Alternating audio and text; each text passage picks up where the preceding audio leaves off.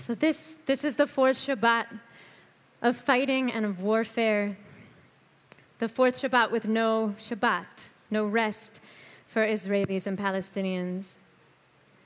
Last night we were on the road to a 72-hour truce, but this morning we awoke to the news that an hour and a half into this truce, Hamas operatives emerged from a tunnel, abducted an Israeli soldier, Hadar Goldin. My prayers are with his family. On this Shabbat Chazon, the Shabbat before Tisha B'Av, I really want to seek a few moments of inspiration in the midst of this conflict and see if we can find a glimpse of hope. So let's go into Devarim. We're in the first parsha of the last book of Torah. And Moshe begins, and this is Moshe's book. This is his book of 3 huge speeches that he gives. And he begins by going about the business of reconstructing memory and narrative. He takes 2 stories and he reinterprets them for the purpose of his mission. The first story we read in Shemot, in Parshat Yitro, where Yitro, Moshe's father-in-law, comes and sees Moshe working nonstop as judge, as leader, as everything, as kind of the one-man show for the people, and says, no, you can't do this. This isn't good for you. This isn't good for my daughter, and this isn't good for the people. Hire some judges, hire some leaders in the community who can work with you. When Moshe tells the story this time, somehow we've lost Yitro. Moshe is the one who says, I can't do this. I can't carry you all by myself. I need help. In the second story that he tells, that he retells, second story is from Parshat Shelach Lecha, just a few weeks ago. So we even have the memory of the details clearly in our heads as we listen to Moshe this week, reconstructing the memory and the narrative. In the version in Bamidbar, we learn that God commands Moshe saying, send some spies. We're on the edge of the land. I want you to send some spies, some scouts into the land to see what kind of land it is. What kind of people are there? Moshe sends the 12 scouts. They come back first with a glowing report of the land, but they say, however, and this is a big however, the land eats these inhabitants, the inhabitants of the land. And who are these inhabitants? They're giants. There's no way we can go in. The people hear this report of the scouts, of the spies. They weep, they cry, they refuse to go in. And interestingly, Moshe is silent in the face of their fear and their panic.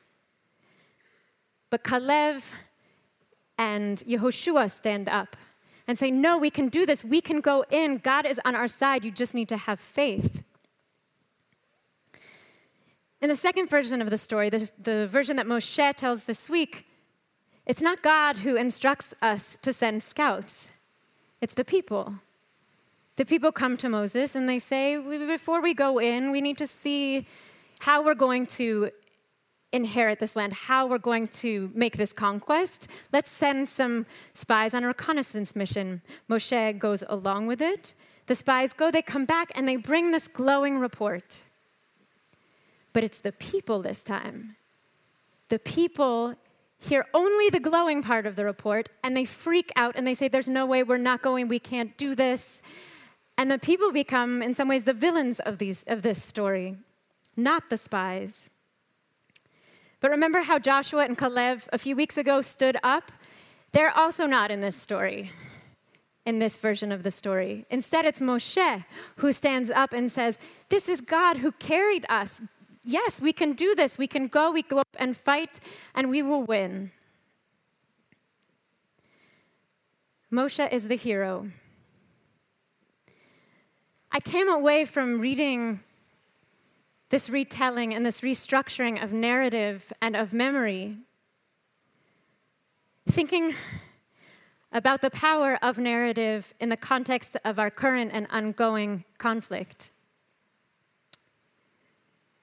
We talk about the conflict between Israelis and Palestinians as intractable, composed of two opposing narratives that are so well entrenched and defended, and in which history and faith are inseparable.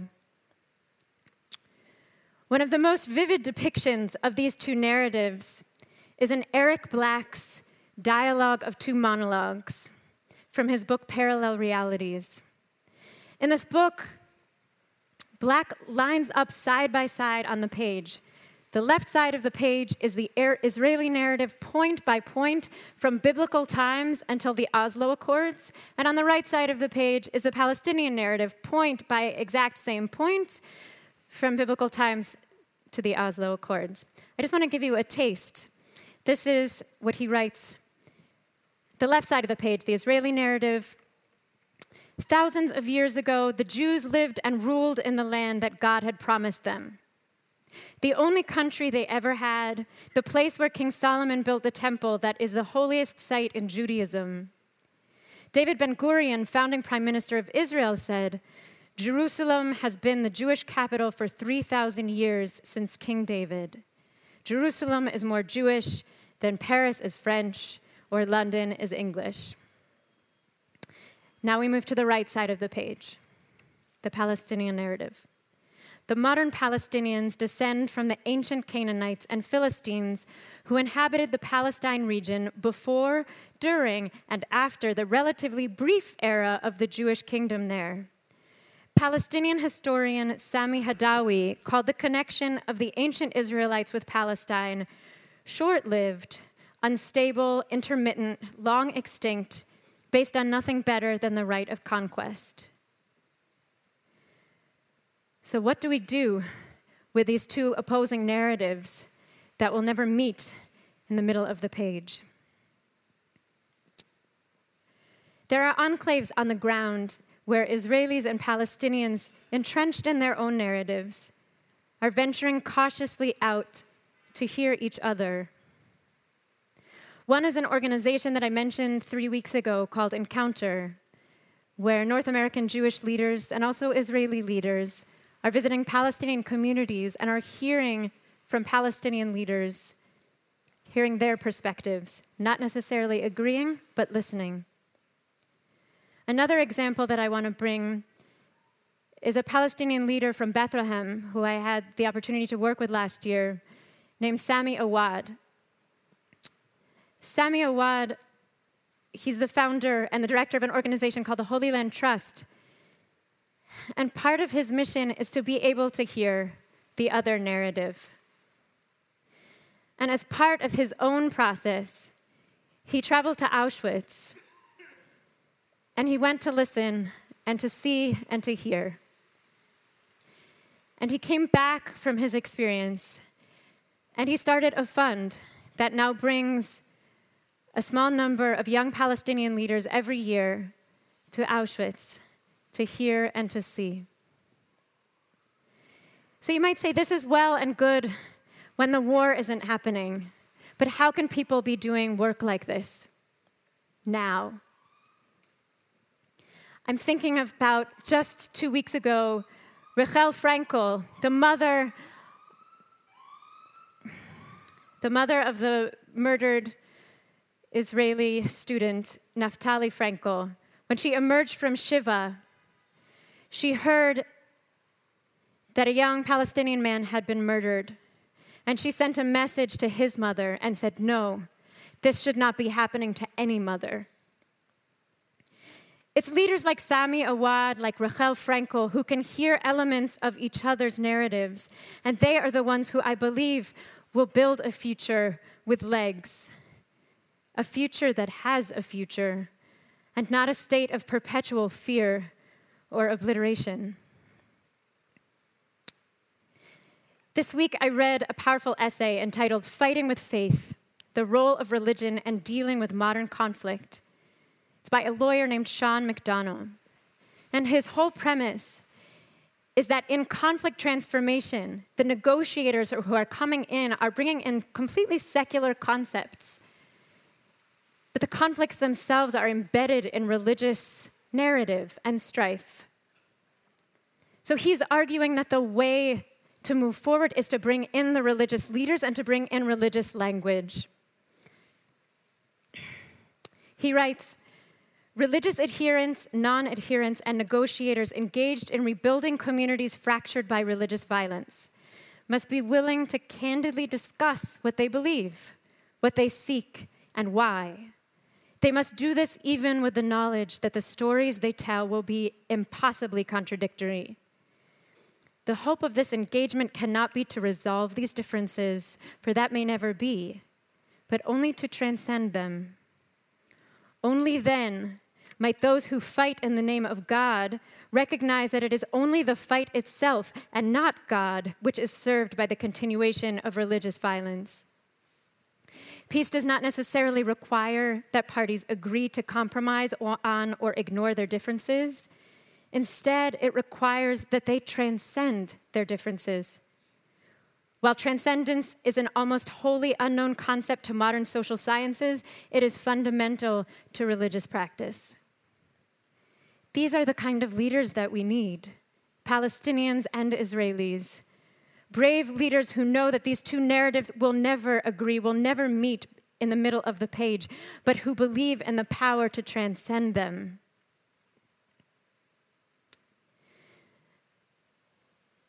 I want to go back into the Parsha for a moment. Professor Micha Goodman, an Israeli professor, notes that Moshe began his career a few months ago in Shemot by saying, Lo ish devarim anochi. I'm not a man of devarim, of words. He said, I can't do this. I can't lead. Please give this job to someone else.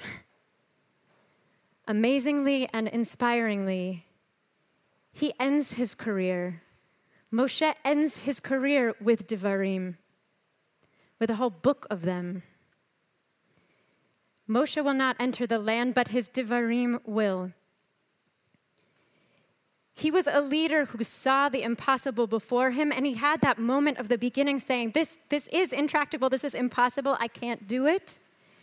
He pushed through, he led, and he came back full of Devarim. And this is the inheritance that he has given to us.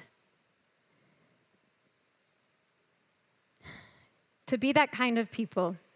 And even, I speak to us, even if we are not the ones with authority right now in this conflict, we have power and we can exercise leadership within our communities and beyond.